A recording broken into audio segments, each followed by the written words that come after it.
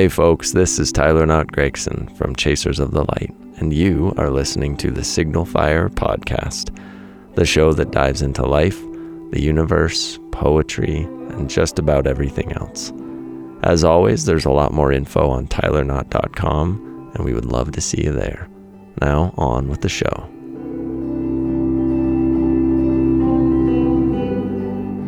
What's up, friendos? It's another Sunday edition of the Signal Fire. Friendos, isn't that on No Country for Old Men? That creepy guy, I would say. Friendo, I think. The guy with the weird little Lord Fauntleroy haircut that killed everybody with the cattle prod thing. Oh, man. Anton Sugar. That was his name. I don't know why I remember that. Maybe because he was so creepy and so memorable. Man, the tangents I go on in this place are ridiculous. But in a weird way, this one actually kind of ties in. Today is the 21st day of the first month of the year 2024. That's a really hard way of saying January 21st, 2024. And it's called A Hidden Life in Things. And I guess if you really wanted to wax poetic about Anton Sugar, you could realize that there was definitely a hidden life going on in that guy. Clearly, as he had a lot of deep-seated issues that came out in very gross ways. But still, if you were to unpack him, I guarantee you there would be some interesting stuff back there. The hidden life in Anton Sugar. Maybe that's a good idea for a book or a movie. You should write about him, how he came to be him. A prequel to No Country for Old Men. Anyway, today we're going to be talking about the hidden life in things. And, it makes sense that that's what we're talking about on this one because it is a tangent that I went on, and that tangent is what led to this entire Signal Fire. And that's pretty cool. So, I'll quit my tangenting and we'll just get into it. Let's do it. It's called The Hidden Life in Things. As always, there's a photograph. This photograph was taken in a castle in Wales, and it is in old lock, and it says Squire, Old English on it.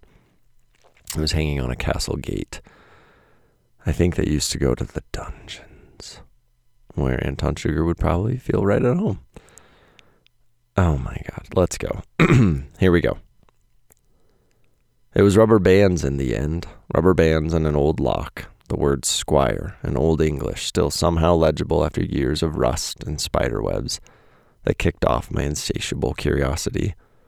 This is a thing you should know well by now, you who have been around this place longer than the rest, though it might come as brand new, perhaps even surprising for any new to this place, this Signal Fire.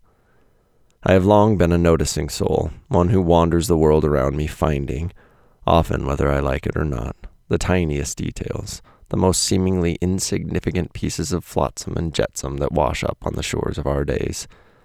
Hell, I wrote a whole book about this with my wife, Miracle in the Mundane, about how this strange way of walking through a life can actually be a practicable skill and might just be the secret to a more fulfilling life. You can click on that if you want to order Miracle in the Mundane. It's really awesome and it's really cool. I believe this still.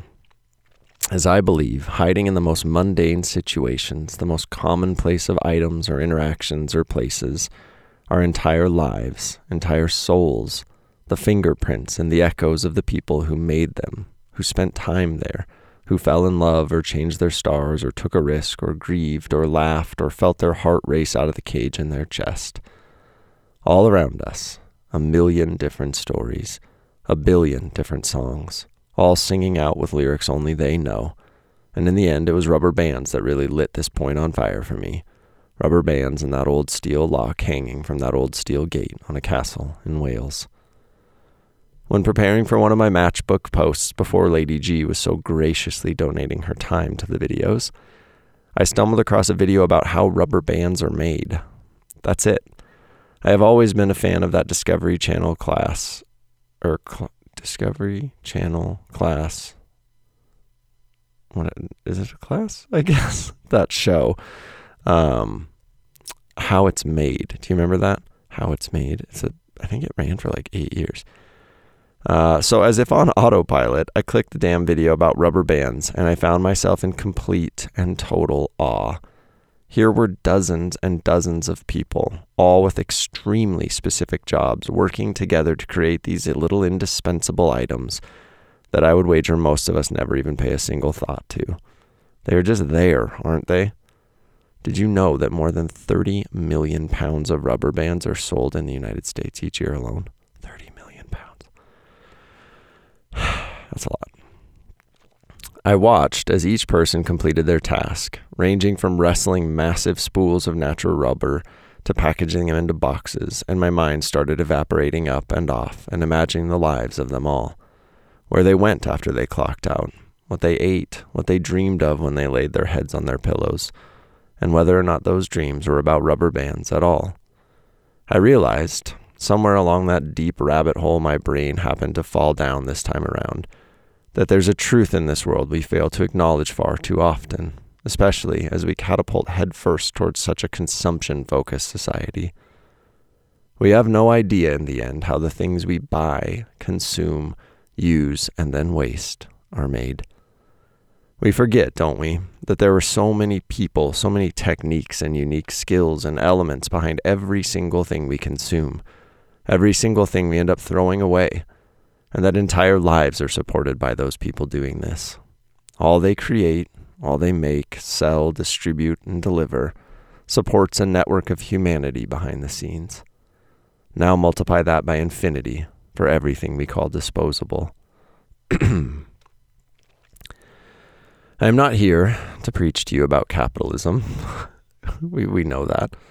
About our wanton consumption on this planet, though my mind did spill rapidly down another rabbit hole about the waste that we as a species produce.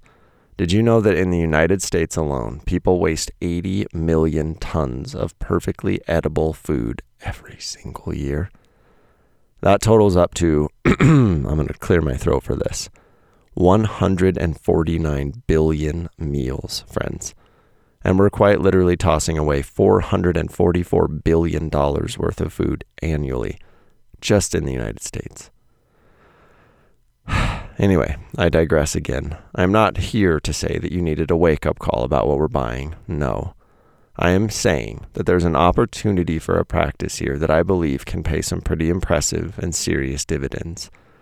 I suppose it's literally one of the massive themes of the Miracle in the Mundane book we wrote, but it is worth reiterating. We can be mindful of what we use, and in doing so, cultivate a much deeper sense of empathy within ourselves. It has been proven time and again that the greater our capacity for empathy, the happier we'll end up being. One of those counterintuitive little gems of knowledge that you can't unlearn, and you're better for it. The more you care for others, the happier you are. Simple as. If we can start small, practicing with baby steps and amplifying our own empathetic capabilities, the rewards will be great. For those on the receiving end of this empathy, yes, but also for ourselves. We can start simply, small, by just introducing some small thought experiments into our days. Each time we pick something up that we did not make ourselves, stop a moment and imagine the life of the person who did make it. Even if machine created, somehow, someone had to make that damn machine, and my goodness, what a little marvel that is. Hold the item, let your curiosity go, and if you have the time, even investigate how that little thing came to be, how it was crafted, and take a moment to look, to see the hands connected to the arms, connected to the bodies of the people who did that work. Then, before tossing it aside, first, I beg you, see if you can use it again and again before sending it to the bin. There is a hidden life in things, and I think we humans are experts in infusing our souls in the things we do, the strange creations we help bring into existence. We are prayer flags, all of us, designed to fray and float off on the breezes our life sends searching. Pieces of us go everywhere, in the words we write, the songs we sing, the jobs we do, and if we bother to stop long enough to listen, we can hear this great cosmic hum, this universal Om that is everywhere, in everything, connecting us to some great tapestry we forget we're all a part of. Still in the first month of 12 this time around, I would love to use this time to remind you that small changes can lead to monumental shifts. And this is one I've long believed to be worth it. The more we notice, the more we truly see, and the more we see, the more we feel, the more we connect with our own internal truths and the great big everything that just won't stop stirring around us. Rubber bands and a steel lock, the reminder I needed of the sheer size of this beautiful place and the people that inhabit it. The hidden life of things, those fingerprints calling out in echoes, those souls of those that put their time and sweat and blood and care into them. What a thing. What a thing. There you go. The haiku. Hidden life in things, echoes of the fingerprints, souls of who made them. I really like the haiku picture on this one. So if you don't see it because you're listening with your ear holes, go look with your eyeballs. It's stacked on a massive pile of rubber bands. Because why wouldn't it be?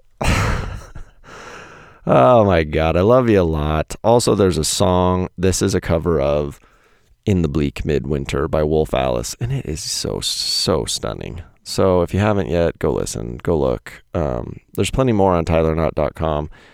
I'm really trying hard this winter to get more people to join the paid community because it really does keep the lights on here. And it might seem like it's not a huge deal if you do or don't, but for me, it literally changes my life, and it lets me keep writing this and recording this because it takes me hours to do all of this.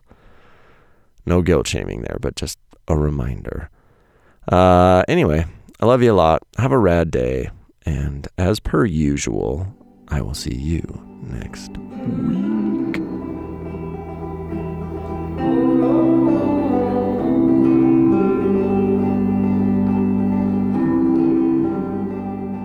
This beautiful Signal Fire intro and outro music was graciously provided by my best buddy, Gregory Alan Isakov.